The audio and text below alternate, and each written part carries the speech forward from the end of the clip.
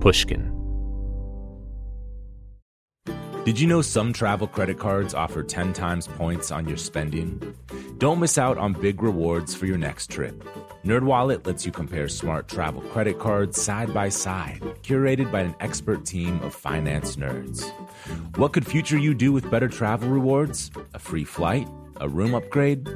Don't wait to make smart financial decisions. Compare and find smarter credit cards, savings accounts, and more today at nerdwallet.com. Reminder, credit is subject to lender approval and terms apply. NerdWallet, finance smarter. The most innovative companies are going further with T-Mobile for Business.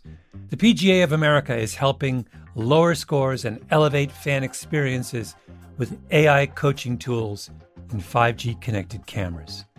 AAA is getting more drivers back on the road fast with location telematics.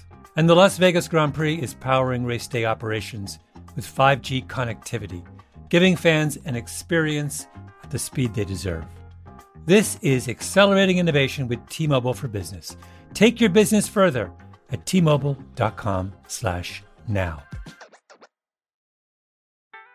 Willie Nelson, Waylon Jennings, Chris Christopherson.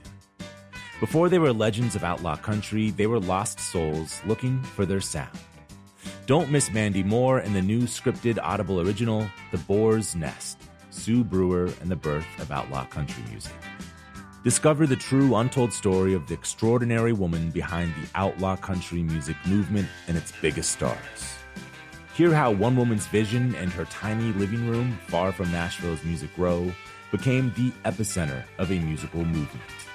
Mandy Moore as Sue Brewer in The Boar's Nest. Listen now at audible.com/The Boar's Nest.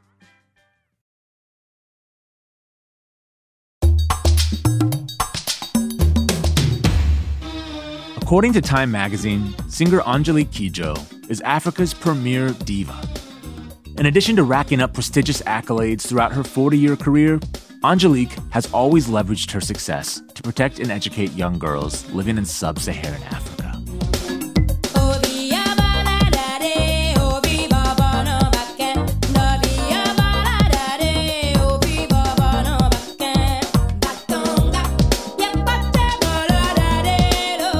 Angelique Kidjo started out singing traditional music as a teenager in her native Benin, West Africa.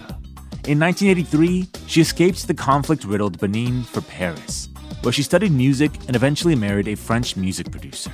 Angelique became one of Paris's most popular live performers, and in 1991, she signed her first record deal with Island Records. Angelique has since released 16 albums and won 4 World Music Grammys.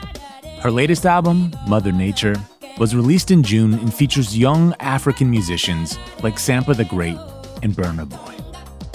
On today's episode, Bruce Headlam talks to Angelique Kidjo about the nature of African rhythm and why it can confuse Western musicians. She also explains how she lets her songs dictate what language her lyrics should be, and how she managed to escape her home country despite being a recognizable national pop star. This is Broken Record, liner notes for the digital age. I'm Justin Richmond.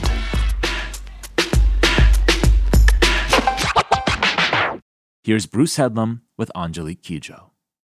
It is so nice to have you here. Do I need my headphone? No, I don't think so. You don't like headphones?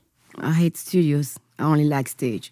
You don't like studios? I mean, I come from a culture where you want to play, you just get the drums out, and you have fun, and people coming around. I started on stage when I was 6 years old. I was 20 when I first stepped a foot in the studio, and I hated it. I was doing my first album, and I have to record from 10 a.m. in the morning till 8 p.m., doing all the songs. The producer was not there. I was just left alone with the sound engineer doing the backing and everything. I get in there, and I get out. There's no sound. I'm like, what kind of world is that? I'm not a cave woman. I want to be out. I don't want to be singing to a wall. I want to sing to somebody. Now, you've done 15 albums, at least since then. Yeah. Do you try and record in different kinds of studios, or do you try to record in spaces that aren't studio-like? The thing is, in 2000, I decided it was enough of going to the studio and prepare everything. I want everybody in the same room. So when I have the musician with me, it's great. And I like that. And when I did my album, Gin Gin, with Tony Visconti, he's like, I haven't done this kind of album since the 60s. When you open my voice, the drums in it, everything, I said, if you want me to perform the album, you better get me a studio where I feel like it's all in my living room or outdoor, something. I just can't do it like that. So we went to Electric Lady, and he brought in lamp. It was like a souk in Marrakesh. Mm-hmm. And the musicians were all there, Beninese percussion players, Puji Bell on drums, Am Fiddler on keyboard. It was like one of my best memories of studio. We had lots of fun. It was cool. The album finished. I'm like, is it over yet? It's over. 2 weeks, I didn't see it pass by. So I loved it. And, he'd produced David Bowie. He'd produced everybody. Yeah. He'd never done it like that. He'd never just had all the musicians He said, there. I didn't do it since the 60s. Yeah. And I said, well, are you going to follow me in that one? Because I was bringing the traditional percussion player from Benin. And we have to rehearse before. And he's like, are you sure we need all this? He was a little nervous. He looked completely worried. I said, Tony, chill. It's going to be all right. And he go, okay. And he saw the calabash. I was explaining to him that we have a rhythm that we play with calabash in the water, in the buckets. And when he heard the sound, the smile just lit up his face. I'm like, you seen possibilities? And he goes, oh, yeah. I said, wait till we get to the studio, man. Let them play the folded cowbell for you. It's folded cowbell. I say, there are tons of different kind of cowbell. Mm-hmm. So we're going to make it easy for you. Just play the music, and you do your arrangement, you do your producing, and that was it. So you said there's a particular rhythm that's played on that cowbell. Can you explain what that rhythm is? The fact that the cowbell is folded like a paper, mm-hmm. so the rhythm goes both ways. And sometimes they put it on the head to play it. Sometimes they put it in the hand, but they can't keep the hand flat. They need the resonance. And it has a distinctive sound, very clear, not too high. It has body. And you go, and he was like, I never heard a sound of cowbell like this. But I'm like, hey, there are tons of them. Whereas you have symphonies of cowbell in the villages where you have from the smallest one to the biggest one. Mm-hmm. It's huge, and it's play on the ground. And it's a wall of sound that you just get into the village and stop and you go, whoa. Okay, why are there so many cowbells? Every village have their own rhythm. Mm-hmm. That's the complexity of my country. I had almost 12 million people. When you go from one village to the other, the rhythm is completely different. The drums are completely different. And there is a village in the southern part of Benin where I come from called Ajah, where from father to son, they are taught how to make the drum. You pick the tree and the bark of tree, and they do the drum you want for you. First of all, you said every town has their own rhythm, their own sense of music. And your town was Cotonou. I grew up in the economic capital of Benin. What was your town's music? My town with music was a cosmopolitan music town, because that's where you have all the band, the Beninese band, Polyrythmo, El Rego, Jonas Pedro, all of those guys. But the thing that is interesting when it comes to rhythm is that you grow up in it. Mm-hmm. Everywhere you go, there's rhythm. Now, one person in Africa will tell you, I don't know how to dance, unless they don't want to dance, because they know how to put the time on. Our body was an instrument too. The men are naked from the shoulder, from the head to the waist, and they have buckets of water. So they play. It depends. It depends if they want different sound. They put the water on themselves and they play. It's an amazing rhythm. It's called a chow. And the way they just go and do, and they're singing at the same time, you're mesmerized. Can you just clap out what that rhythm would be like? The cowbell is doing this. And you have all the body just play. And then you go, and when it's there, they start spitting is because somebody's dancing. One thing that is really interesting in the traditional music in my country, and I think pretty much everywhere in Africa, you playing the rhythm, you dancing, is always in a circle or semicircle. So you have somebody start the song, the people start answering, the cowbell comes in, and the drum comes in, and the rhythm is set. Then when the dancer comes into circle, then the drummer starts looking at the foot of the dancer. It's the dancer that dictates if the rhythm going to be faster or slower. You tell a very funny story in your autobiography, and this is years later after you'd met your husband. You would be singing traditional songs and talking about rhythm, and he just kept saying, just tell me where the downbeat is. And you're like, yeah, it doesn't work that way. It does not work that way. How did you guys ever figure that out? I mean, you say it. The thing is, till he arrived and started digging deep in the traditional music, he had a hard time. Mm-hmm. Because he's come from a culture where you go 1, 2, 3, 4, 1, 2, 3, 4. Well, you count the time. All right? And then finally he goes, actually, it's a cycle. It's always a cycle. It's going on around and around. That's what creates the trance. And it's a language also that you have to learn. Because he witnessed that. So the person that is playing the cowbell, he wants to go to the restroom. Somebody pick up the cowbell exactly where he stops, and it continues. We are fed with that. We live in that. It's in our breathing, is everything, because music is an essential part of our being. And he has to understand it. That's a different mindset from the Western world and us in Africa. It's all about the instinct. It's all about how we feel from the bottom of our feet all the way to the head. And my husband, when I used to explain all that to him, that we are not a tradition of recording. And when we were traveling and recording rhythm, I said, one day you're going to get the question. He said, no, everybody's used to recording. I said, nope. So one day a guy came. The guy was standing up looking at us like, these white people are crazy, man. What is all this thing? And we didn't have electricity. Most of the time, we plugged the instruments on the car battery. It's crazy, right? So the guy came in and tapped the shoulder of my husband and said, what are you doing? What is the green? What is the red light? I saw sometimes you put in green, sometimes it's red. And Jean said, when it's red, it means we are recording. And when it's green, we're listening. And he stepped back and looked at him and said, why you want to record something that we can play for you endlessly, that you can listen to all the time? And I look at my husband, he looked at me and said, I told you so. Yeah. You thought I was making it up. That's it for you. I mean, and people have to dress. They just cannot take the drum and start playing. They have to be ready. I mean, there's no question asked about it, why you have to be clean and sharp dressed to play the drums. It's because you are giving something, you are talking to people through the drums, and the drums are inviting people to be part of something. It's the moment, because we believe deeply that every moment should be lived to the fullest, because we don't know if we're going to be here tomorrow. So every time we bring the drums out, whatever the circumstances are, it can be baptism, even when somebody passed away, we sing the person to the grave. Mm-hmm. And we celebrate the memory, the good memory and the bad memory of the person, because it's like a part of us that is gone. But that part, we're going to keep it, so we're going to celebrate it. When my mom passed away last June, she always used to tell us, the day I die, Angelique, I want you to sing Malaika for me. I said, Mom, how am I going to do that? She said, even if you're crying, I want that in my ears before you put me in a coffin.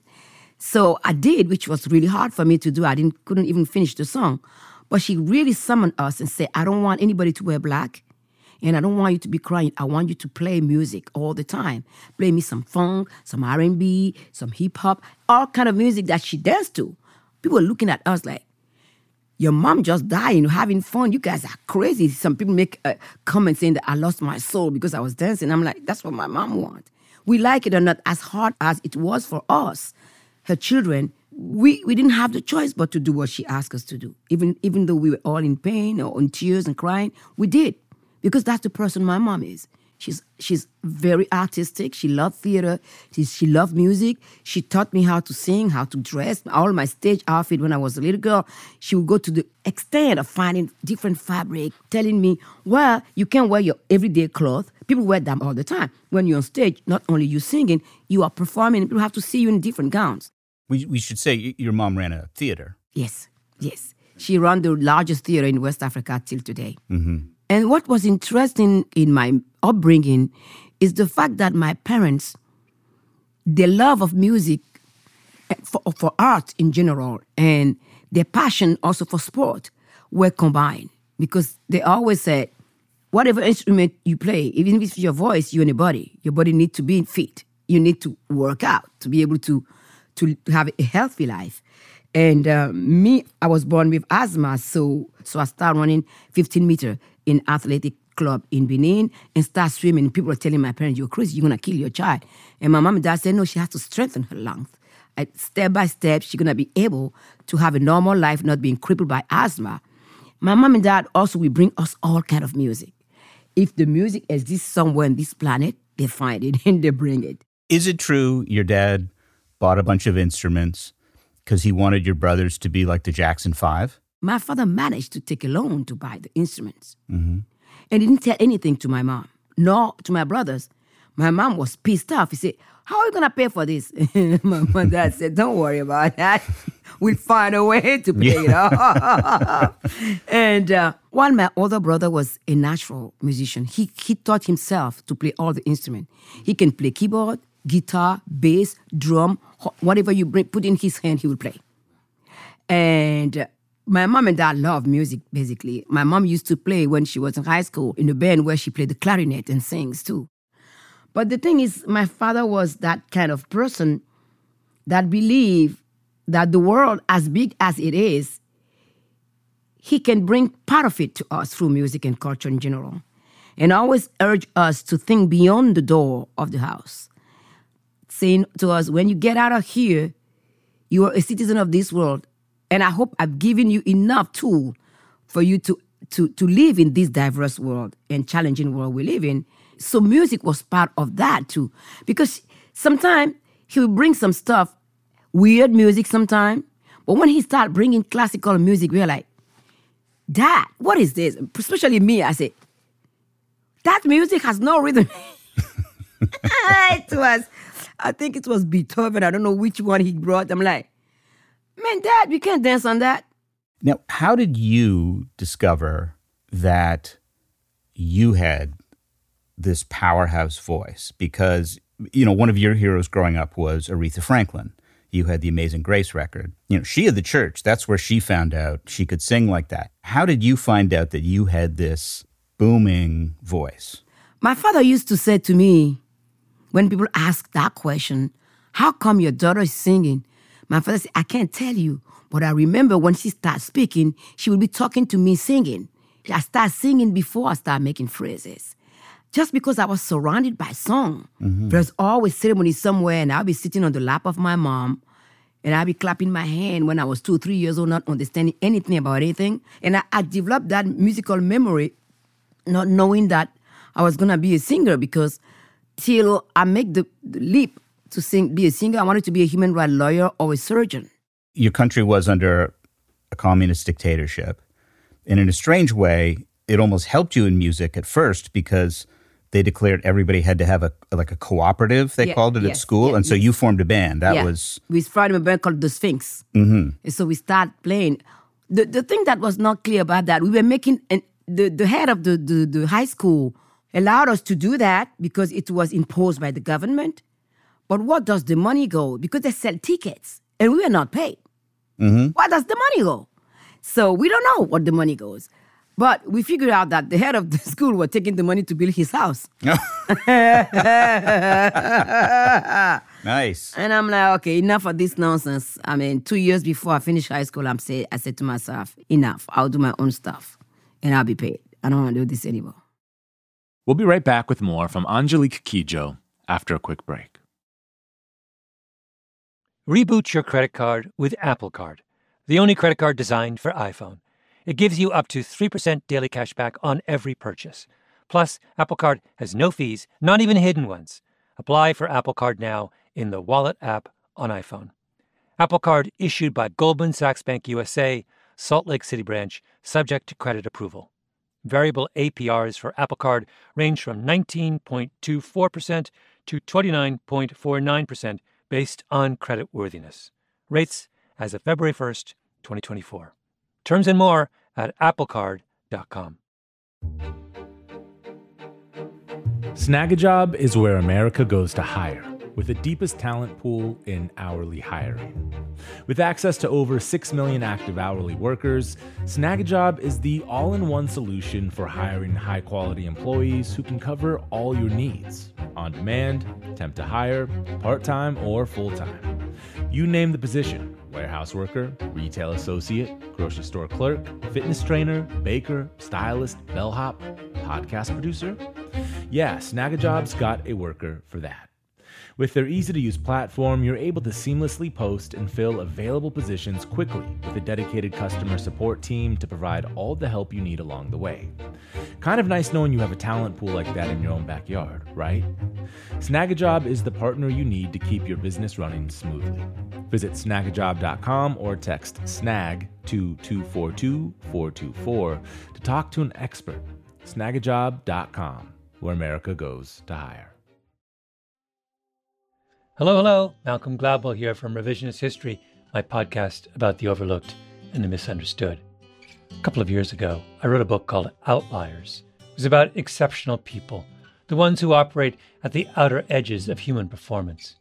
Outliers fascinate me.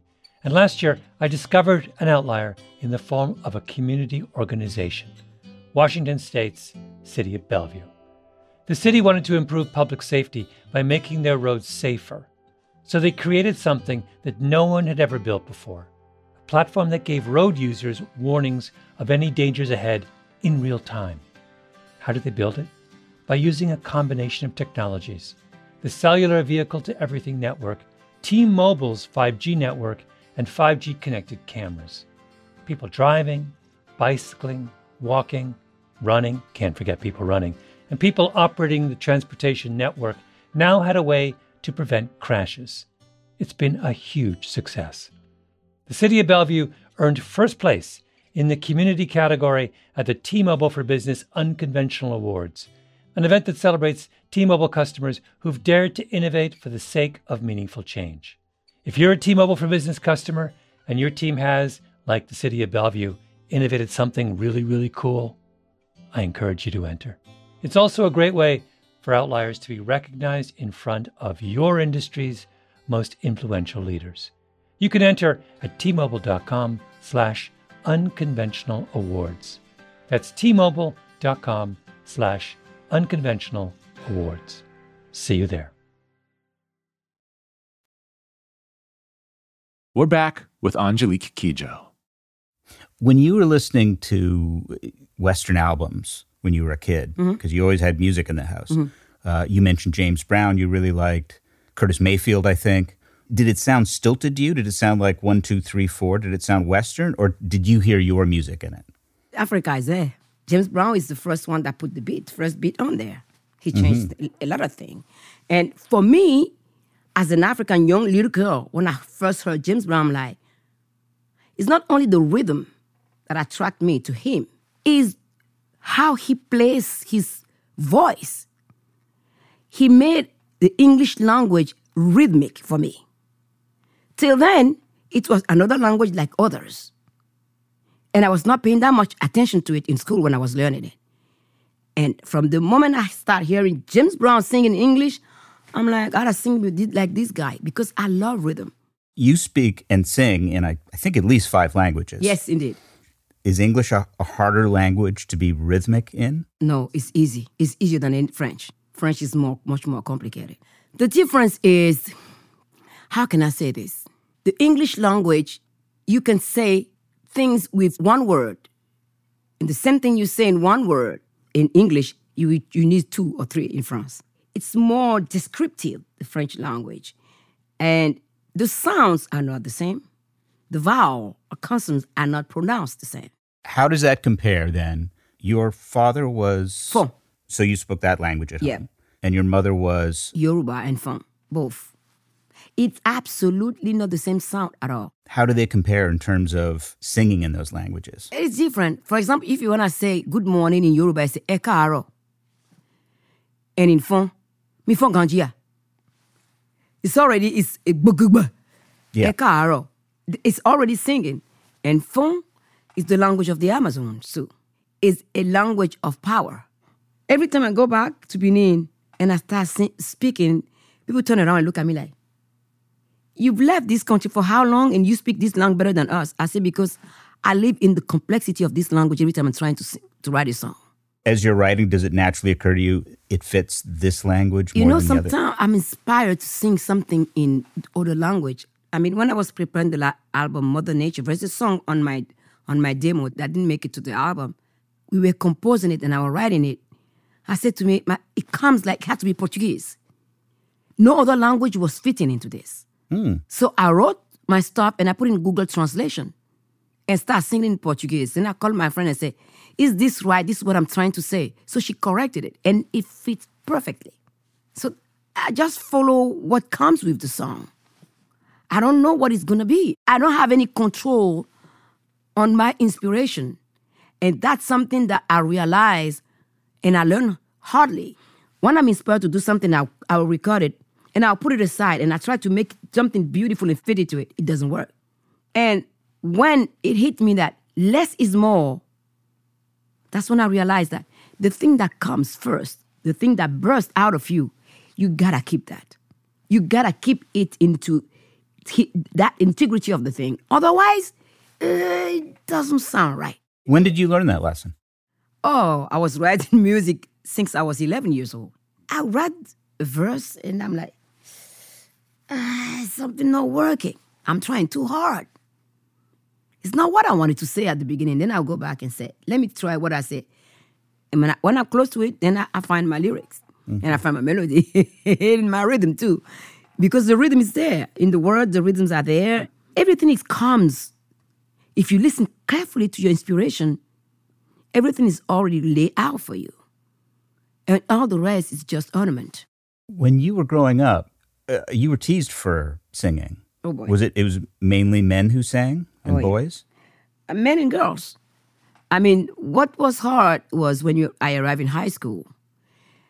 Because, I mean, when I was in primary school, it was girls because of jealousy. Because I was singing, I would tell them, well, last night when I was out singing in the club, this happened. They would look at me, you liar, you, blah, blah, blah. No way you can get. I'm like, okay. So I stopped talking about my concert because they were annoyed and they didn't like it at all. And I didn't have many friends either. And when I arrived, my first year in high school was hell on earth. The first day I arrived, I saw a couple of guys at the door saying nonsense, insulting people. I'm like, okay, whatever. And they would say, you don't belong here. You already finished primary school. What the hell are you doing? You should get married and get out of our way. I'm like, really? Don't dare me. I grew up with 7 brothers. The next step was to try to humiliate you. So they will find a stick of wood, and I don't know how they do that. They put mirror in it, and you're walking, they're trying to look under your dress. And that I get mad. And I remember coming back from school and telling my dad, you said not to fight, physical fight, but a couple of boys, I want to just crack the teeth off. My father said, no, you ain't doing that. I didn't teach you violence. My father said, aren't you smart? They think they're smarter than you because they've been to high school before you came in. Outsmart them. Find something they can't understand. Invent a word that means something for you that they don't know. I'm like, gee, that's hard. How am I going to do this? So I came up with the word batonga, which means get off my back. I will do whatever I want to do and whoever I want to be. How did you come up with that word? I don't know. I woke up one day, it was there in my mind. So I go, batonga. And the guys go, is she crazy? What kind of language is that? Oh, she crazy. This one is crazy. She won't last in school. That's how they left me. That became a big song for you? It's your foundation? Yeah, that stays with me because I realized that when you outsmart people in a good way, even if there's no conversation after that, you have escape fight. We underestimate our ability to talk people out of nonsense. And from that moment on, for me, it was obvious that fight, war, all those things is our incapacity to come to an understanding. Everybody want to win. It's not possible. What do I care about what people think about me? They ain't paying my bill. They're not my family. They're not my friend. If you can say whatever you want, I'd give a damn. I learned that because of school. You're pretty fearless about going into countries in Africa. You got it up in front of pretty hostile crowds and talked about genital mutilation of girls and all kinds of issues and slavery and sexual abuse. You don't seem to have any fear about talking about stuff on stage. Well, fear is the beginning of the end of our humanity. I even wrote a song in this new album said, we are our own enemies. Fear works hand in hand with violence and hate. So unless we decide that we are all equal, free and equal as the first article of the Human Rights Declaration, and we are not doing it. There are problems in this world, and lots of them are created by our complacency, our silence to accept that if it profits me, it doesn't profit other people, I'm okay with it. So every time we make the choice of saying being silent is more comfortable for me, you are putting other people in danger. You allowing people to abuse, to rape, to kill, and to profit from it. Well, if I live in fear, I won't be here today. As a UNICEF Goodwill Ambassador, I've seen so many suffering for children, and that's what makes me mad. Does that, not the rage, but the lack of fear, has that always carried over in your art as well? You've done a lot of big projects. All the time. Have you never said, I'm a little worried about this, or I'm not sure I'm getting this right, or, you did a very ambitious set of albums, which is really all about the spread of West African music through the world. We should mention for our listeners, where you come from is basically the cradle of so much Western music. It's kind of the Vienna of pop music. You've never been afraid as an artist to put something out? At the end of my day on this earth, I want to be able to die and say, I've done my best. I've done my share. I don't want to die thinking, well, I should have. Because if you live like that, you become bitter. You become a person that you don't want to be. But that's helping other people. Are you as confident? You've written so many songs. You've done so many albums. You don't ever question yourself? You always feel you're giving your best? Always. Especially with my music, there's no lie in it because I can't live with it. My inspiration is what I follow. There's not one song in my repertoire that I won't sing with pleasure today. All of it. Because it's right to say what you have to say. I come from a culture of orality, where the story of my ancestor, the story of slavery have been taught to me by elderly people. And it's different from anything you can read in a book. That interested me in reading your book because you said you got a great education, but they didn't teach you about slavery. No. And you learned about slavery when your brother brought home a Jimi Hendrix album. Can you tell me that story? What was interesting on that album is two things. There are two things. The snake above his head. I've never seen snake on any album that much, right? And the afro.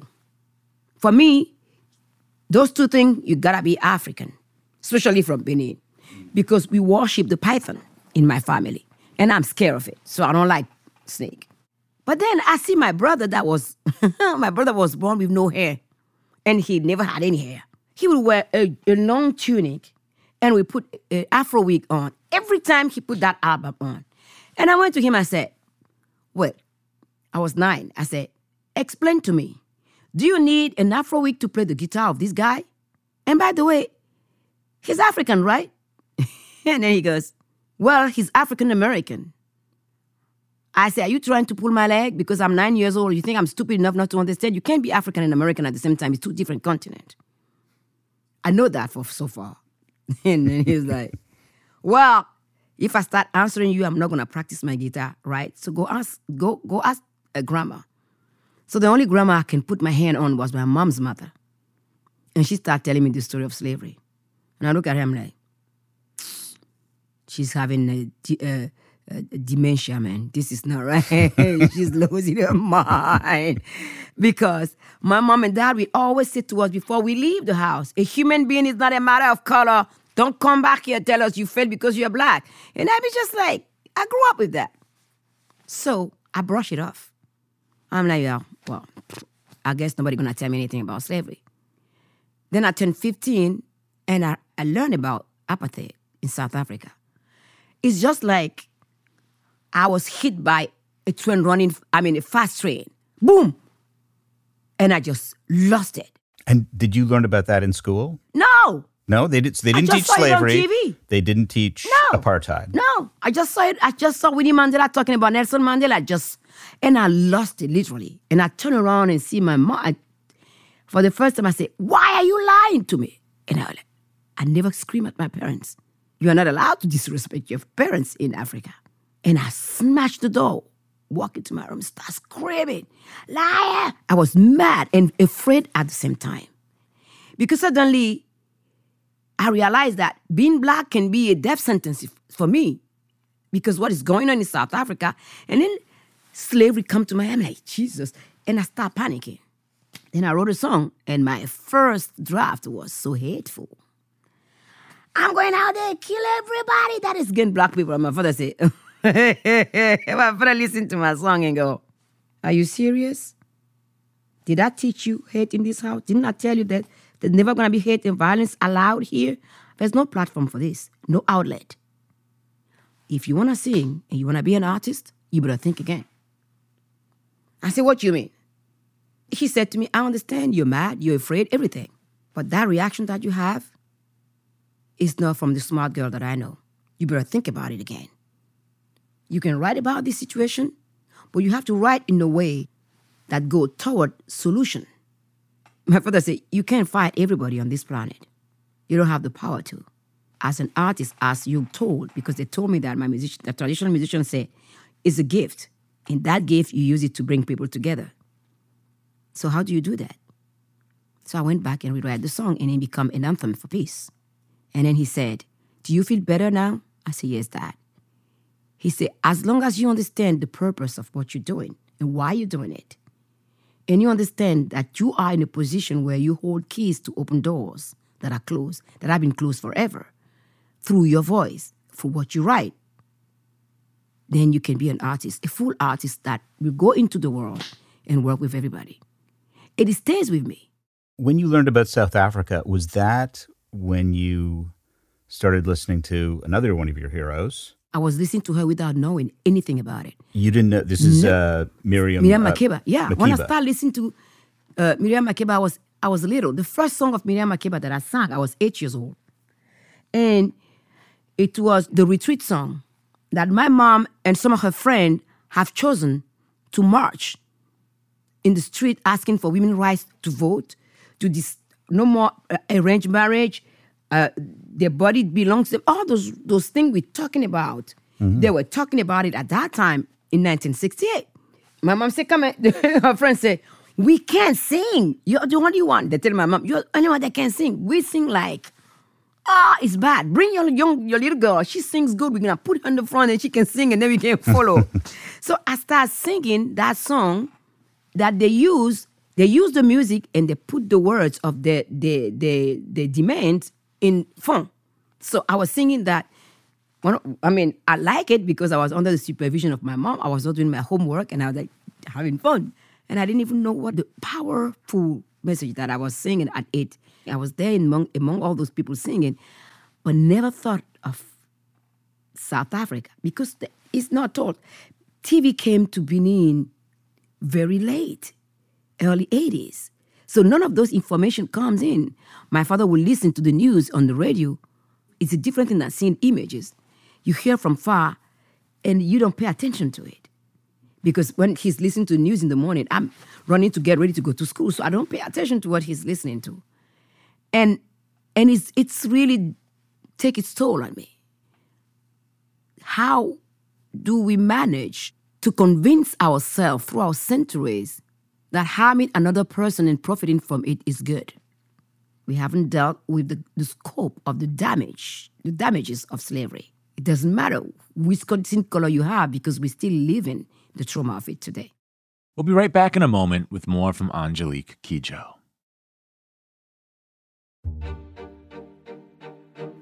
Snagajob is where America goes to hire, with the deepest talent pool in hourly hiring. With access to over 6 million active hourly workers, Snagajob is the all-in-one solution for hiring high-quality employees who can cover all your needs, on demand, temp to hire, part-time, or full-time. You name the position: warehouse worker, retail associate, grocery store clerk, fitness trainer, baker, stylist, bellhop. podcast producer? Yeah, Snagajob's got a worker for that. With their easy-to-use platform, you're able to seamlessly post and fill available positions quickly with a dedicated customer support team to provide all the help you need along the way. Kind of nice knowing you have a talent pool like that in your own backyard, right? Snagajob is the partner you need to keep your business running smoothly. Visit snagajob.com or text SNAG to 242-424 to talk to an expert. Snagajob.com, where America goes to hire. Hello. Malcolm Gladwell here from Revisionist History, my podcast about the overlooked and the misunderstood. A couple of years ago, I wrote a book called Outliers. It was about exceptional people, the ones who operate at the outer edges of human performance. Outliers fascinate me. And last year, I discovered an outlier in the form of a community organization, Washington State's City of Bellevue. The city wanted to improve public safety by making their roads safer. So they created something that no one had ever built before, a platform that gave road users warnings of any dangers ahead in real time. How did they build it? By using a combination of technologies: the Cellular Vehicle to Everything network, T-Mobile's 5G network, and 5G connected cameras. People driving, bicycling, walking, running, can't forget people running, and people operating the transportation network now had a way to prevent crashes. It's been a huge success. The City of Bellevue earned first place in the community category at the T-Mobile for Business Unconventional Awards, an event that celebrates T-Mobile customers who've dared to innovate for the sake of meaningful change.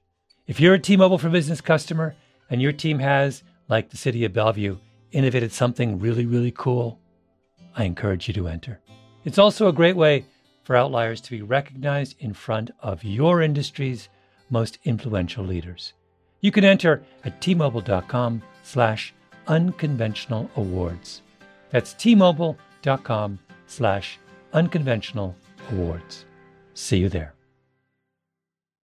In the 1980s, Frank Farian was riding high as a successful German music producer, but he was bored. German pop was formulaic, dull, and oh so white. Frank had bigger dreams, American dreams. He wanted to create the kind of music that would rival larger-than-life artists like Michael Jackson or Run DMC. So he assembled a hip-hop duo, two once-in-a-lifetime talents who were charismatic, full of sex appeal, and phenomenal dancers. The only problem? One very important element was missing, but Frank knew just how to fix that. Wondery's new podcast, Blame It on the Fame, dives into one of pop music's biggest controversies. Milli Vanilli set the world on fire, but when their adoring fans learned about the infamous lip-syncing, their downfall was swift and brutal. With exclusive interviews from frontman Fab Morvan and his producers Frank Farian and Ingrid Sagi, this podcast takes a fresh look at the exploitation of two young Black artists. Follow Blame It on the Fame wherever you get your podcasts. You can listen to Blame It on the Fame early and ad-free by joining Wondery Plus. We're back with the rest of Bruce Headlam's conversation with Angelique Kidjo. And it was politics eventually that made you have to leave your country. You know, one of the things that interested me so much on this new album is how many young artists you work with. And established artists too. You know, you've got Burna Boy on this, Sampa the Great, and different artists. They no longer have to leave Africa. But you did in order to pursue your art and do what you wanted to do. But they have the technology to stay. I didn't have that at that time. You said your family couldn't talk politics anymore, that there was self-censorship and there was fear. Well, the thing is today, when I listen to people talking about dictatorship, I look at them and I tell myself, you don't even understand what it is. You don't know what it is. Mm-hmm. Well, what was it for you? Living in a home that become a jail cell, where you don't trust anybody that walked in, and you always have to look over your shoulder when I call your dad, instead of calling him comrade. He's my dad. Somebody come in and you calling your father dad, you can end up in jail. I mean, people crazy, man. You used to get out of your house to do whatever you want to do. You can't take your car and go anywhere anymore. Somebody can come anytime in your house and check you out. They might not like something you say, or where you put something, you end up in jail. And sometimes people disappear. And how did you get out when you left? I mean, it took a year for my parents to organize me leaving. Because you don't trust anybody. So you gotta really be careful. No one knew I was leaving. My mom and dad were witness at a wedding of one of our cousins, and they lived not far from the airport. So we make sure that everybody in the street where I grew up knew about that wedding, that we were going to go to that wedding. We played the game like that. I dressed like I was going to the party while in the car. My father put the car home. In the trunk, I put all my stuff. So when my father and I left after the dinner, because I took the flight that was leaving at 11:55, I have to change my clothes in the car of my dad and pray. From the moment he dropped me, I was on my own. I was over 21. So if something happened, I would go to jail, not my parents. So I would die to protect my parents. I won't say anything. But I was lucky enough that the custom agent that I saw was a friend of my brother's. And he just asked me to just run, and I ran. That's how I left my country. You were already a pop star. Yeah. There. That's You why. had an album out. That's why I couldn't say I was going. Because I was already on the radar. Because when I did my album, I didn't write any song about the regime. I didn't write any song saying, ready for the fight, the revolution, the fight continue. I refused that. I said, I'm not going to sing about an ideology. My father had taught me that. Don't use your music for any political party because they come and they go. You want to have a career, don't be linked to it. So then you went to Paris. You had to start all over again. You went to school, you worked. Oh, that was much more exciting than anything else. You liked Paris? Oh, yeah. I mean, what I loved was that I realized that now every decision that I made for myself can be a good one or a bad one. And that I have grown up. Now I'm an adult. Because there's no more dad. I have to pay rent. I have to find food. I have to work. I mean, the fact that I have to start from scratch was really exciting for me. Nobody knew me. Nobody knows. So for once, I wanted to be a backing singer. I couldn't do it because I was front runner. Also around this time in Western music, there were artists like the Talking Heads and Peter Gabriel and later Paul Simon, this was in the 80s, who started embracing a lot of African rhythms, African sounds. You were not struggling in your career, but working on your career. And suddenly you hear these people come in and start using these sounds. What did you think? Well, the thing is, when I arrived in France, that's when I discovered all those things, like the Talking Heads. But the thing was, I didn't know anything about the Talking Heads at all till I get to Paris and hear with a friend. We were at a student's place, and then they start playing the cassettes. When I arrived in 1983, I was a music junkie because I had the feeling that the world, the 10 past years, the world have just left me behind. And I wanted to catch up so bad. And when I heard the song Once in a Lifetime, I was so happy. And I was like dancing. And then, of course, you always have some stupid racist person say, "What are you doing, Angelique? This is not African music." I'm like, well, sorry for ignorance. This is African music, man. Mm-hmm. And he looked at me and he goes, "No." I'm like, just get off my back. But later on, I realized all those things. But the African rhythm have always been in every music, as I said before.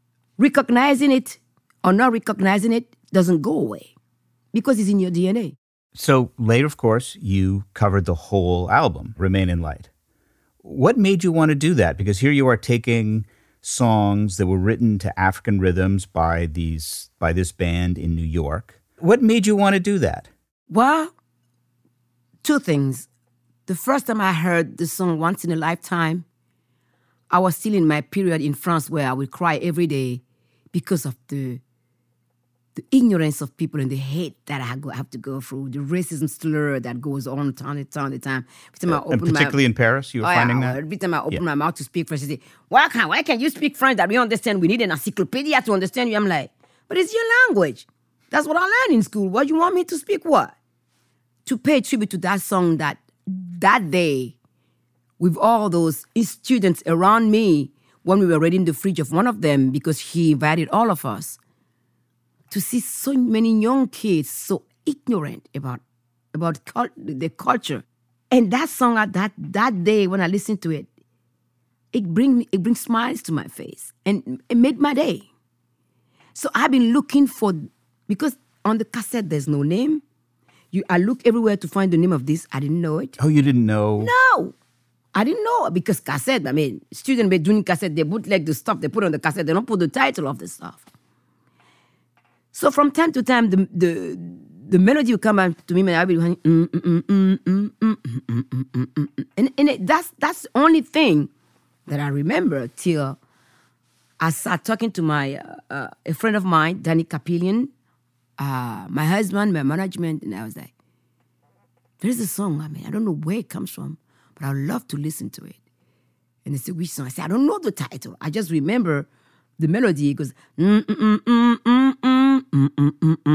then they go, what? That's once in a lifetime. I said, what? And I listened to it. I said, I have to cover this album. They go, no, Angelique, you're joking, right? I said to my husband, let's get to the studio. There are a couple of songs that we record with the traditional women when we were recording. Because for me, Born on the Punches, when I would listen to it, I'm like, this is talking about corruption for me. Corruption, imagine the amount of money that corruption takes away from investing in education, roads, health. And that's what you were hearing in Remain in Light? That's why when I started with the word that I started is Zowinya, oh, Zowinya. Zowinya nida zoton, Zowinya, which means when you start a fire and you don't know how to stop it, the fire gonna eat everything up and even you that start the fight. And that's what corruption is doing to our system. When you finally met David Byrne after you recorded it, did you talk to him about how you interpreted his album? Yeah, he knows. I told him that about it. Yeah? So you're like, well, okay, I do have a request, but could you just say one line when you sing the Shotgun Shack line? Yeah. Could you just say that for me? And you may find yourself living in a shotgun shack. And you may find yourself in another part of the world. And you may find yourself behind the wheel of a large automobile. And you may find yourself in a beautiful house with a beautiful wife. And you may ask yourself, well, how did I get here? Letting the days go by. That is so fabulous. Oh, you just made my day.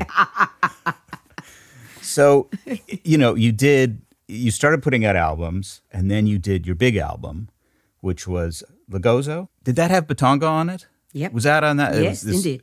And it was your first album for Chris Blackwell yes, at indeed. Island. Yeah. And it was produced by the Joe Gallo. The drummer for Miami Sound Machine. Exactly. And a lot of people, if they don't remember all the songs, remember the album cover. Yes. Because you in that stripe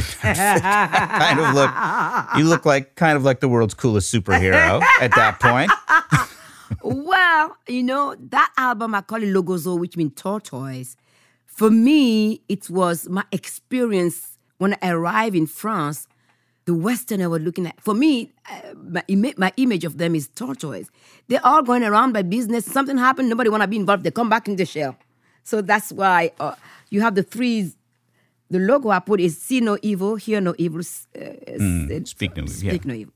And is that how you felt like a tortoise? I was living in a tortoise society because nobody just care about you unless they want to give you some racist comment. And that zebra suit was really interesting because I just didn't want somebody to put me in the outfit that they think is okay for an African person. Because I've heard that all the time. Well, African people, they walk around with their breast naked. Why don't you do that? I'm like, really? I wear jeans in Benin. I grew up wearing, there's modernity. I never wear them. I never walk around with my material out. So I went out and bought my own stuff. I bought my jumpsuit and I'm not wearing it. You don't like it or not, that's the way it's gonna go, man. And you became friends with Miriam Makeba later. Yeah. She did not like the phrase. She didn't like the box she was put in, which was world music. Now, you have won a lot of world music Grammys. Do you feel it just puts you in a kind of disadvantage? Yeah, the thing is, when we're talking about music in general, and we call music pop, this and that, and we just forgot that the blues will not exist without the slaves here. And from the blues, how many forms of music come from the blues? Tell me. All of it. So why should African artists, let alone other artists that are not speaking English or French or Portuguese or whatever it is, have to have a category that is kind of a ghetto category. I mean, we want everybody to be, music to be telling the truth or not, because when it comes to music, there's no genre for me. As long as you can speak the music language, it doesn't matter what you do as a music. We are the one that put category on music. So we like to divide things. We like to put things in category to be able to live with ourselves, because we don't want to even face our own complexity. A human being is not simple. In your autobiography, you talk about this. It is so fascinating that the music you grew up with, which was voice and rhythm, was split up by slavery. Yep. Which is why the blues came out of North America, because American slavers, they took away the drums. Yes, indeed. The ignorance make them believe that with the drum, from cotton field to cotton field, the slaves can come quicker when they can speak through the drum. Because for a long time, drums has been the medium that was used by the king to rally the people. What interested me musically is, of course, what happened with the blues is it's a West African scale. Yeah, absolutely. It's a five notes or five note scale. And when you were first, you met your husband, Jean, in Paris. In the jazz school. In the jazz school. You started working together. You were singing traditional songs, traditional melody lines, and he was sitting at the piano trying to sort of figure out how to put harmonies underneath it. Yeah. What was that exercise like? It was great because we come up with our own harmonization that is kind of a little weird. Because I will harmonize and then he go, I didn't hear that. And then he go, can you put it here like this? I'm like, yeah, let's try. And I was never shy to try anything as long as it served the song. So it was easy. I would say easy because he knows the blues. He was in a jazz school. He has a master's degree in philosophy, but he has listened to a lot of blues. It was easy for us to start a communication and a musical language from that blues, actually, that comes. I mean, there are songs in my village, in my family, when they start singing it, you just want to cry your heart out. Can you just give me one of those melodies? Ooh, there's one of them that I really touches me is this one. Amune mi wailo agote minjedo kwe.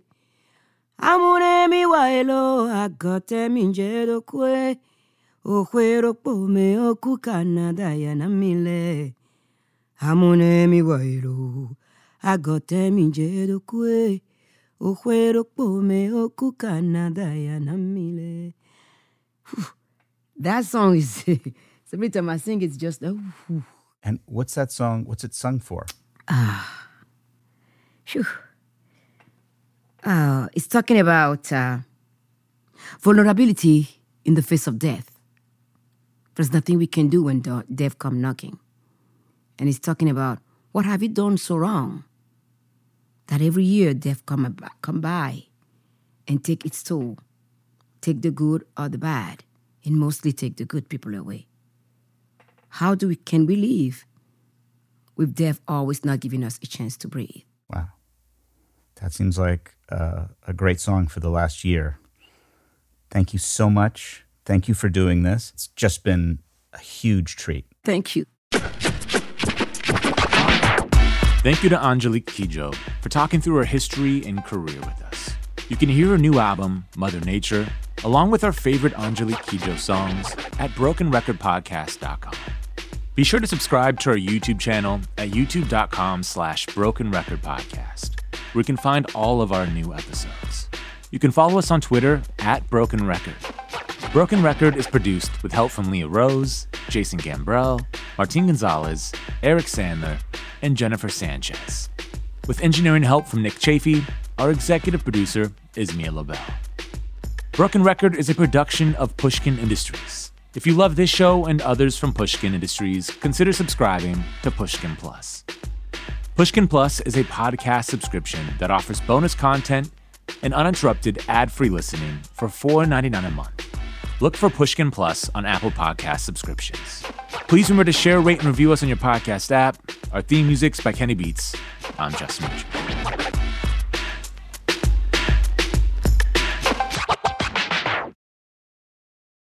Musora is your access to online music lessons for guitar, piano, drums, and singing. This is your chance to reignite some old musical passions or pick up an instrument for the first time. Connect with more than 100 of the world's best teachers and musicians. You'll get 7 days totally free to try it out, and then it's just $30 a month, less than a single private lesson. I mean, why do we do Broken Record?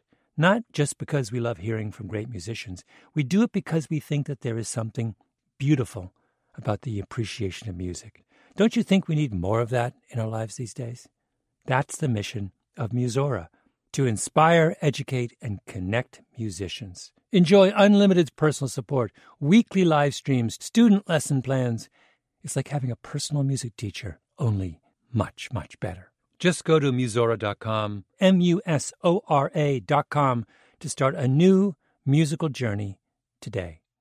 The tradition of breaking tradition continues with the return of the Unconventional Awards from T-Mobile for Business at Mobile World Congress. This is an event that celebrates innovators whose bold actions took their industries to new places. If that sounds like you and you're a T-Mobile for Business customer, enter today. If you win, you'll be publicly honored amongst some of the most influential leaders in industry. And me, I'll be there too. Enter now at T-Mobile.com/unconventional awards. See you there. Whether you're a savvy spender maximizing your savings with cashback rewards, a thrifty rate watcher seeking the lowest interest, or a travel enthusiast looking for extraordinary perks, Kemba Financial Credit Union has a visa to complement your lifestyle and unique needs. Apply today at Kemba.org to unlock a limited-time 2% cash back on purchases and pay 0% interest on balance transfers for an entire year with a new visa from Kemba. You deserve a card that works for you. Restrictions apply. Offer ends June 30th, 2024.